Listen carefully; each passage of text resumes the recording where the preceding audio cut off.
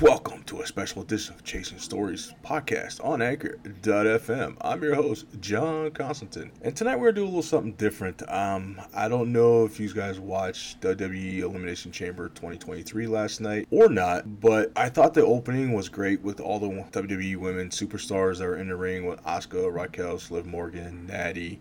They did a great job kicking off the show.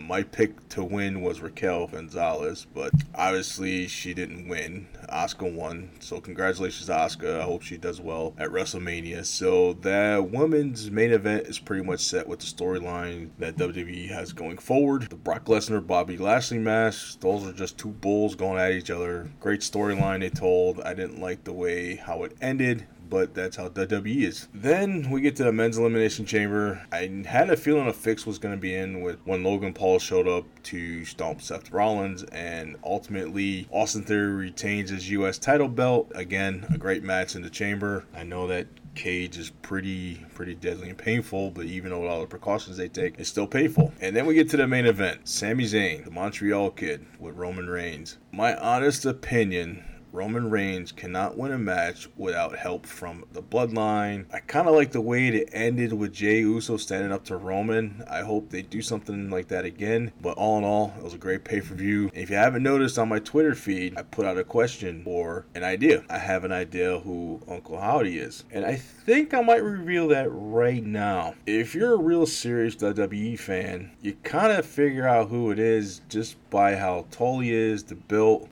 He's a former NXT star. Rose up through the ranks, became a main eventer, but we haven't seen him in a while. And it's somebody related to Bray Wyatt. And my idea of who Uncle Howdy is Bo Dallas. Now again, WWE, they love to create their characters, change storylines, put people where they think the product is going to go best for viewers or live events. So that is my pick for who I think Uncle Howdy is. But then we got Monday Night Raw. For some reason, it's always great after a pay-per-view, or sometimes it's just stale where people just get rematches because they didn't like the way the finish end or they're trying to get one up on each other. But that's how the storyline goes in WWE. And again, I want to thank you for listening to the special edition of Chasing Stories podcast on Anchor.fm. Check out our website and follow us on Twitter, Instagram. Those are our social media pages. And I want to thank our listeners for sticking with us because they're the best part of Chasing Stories podcast on Anchor.fm. Until next time.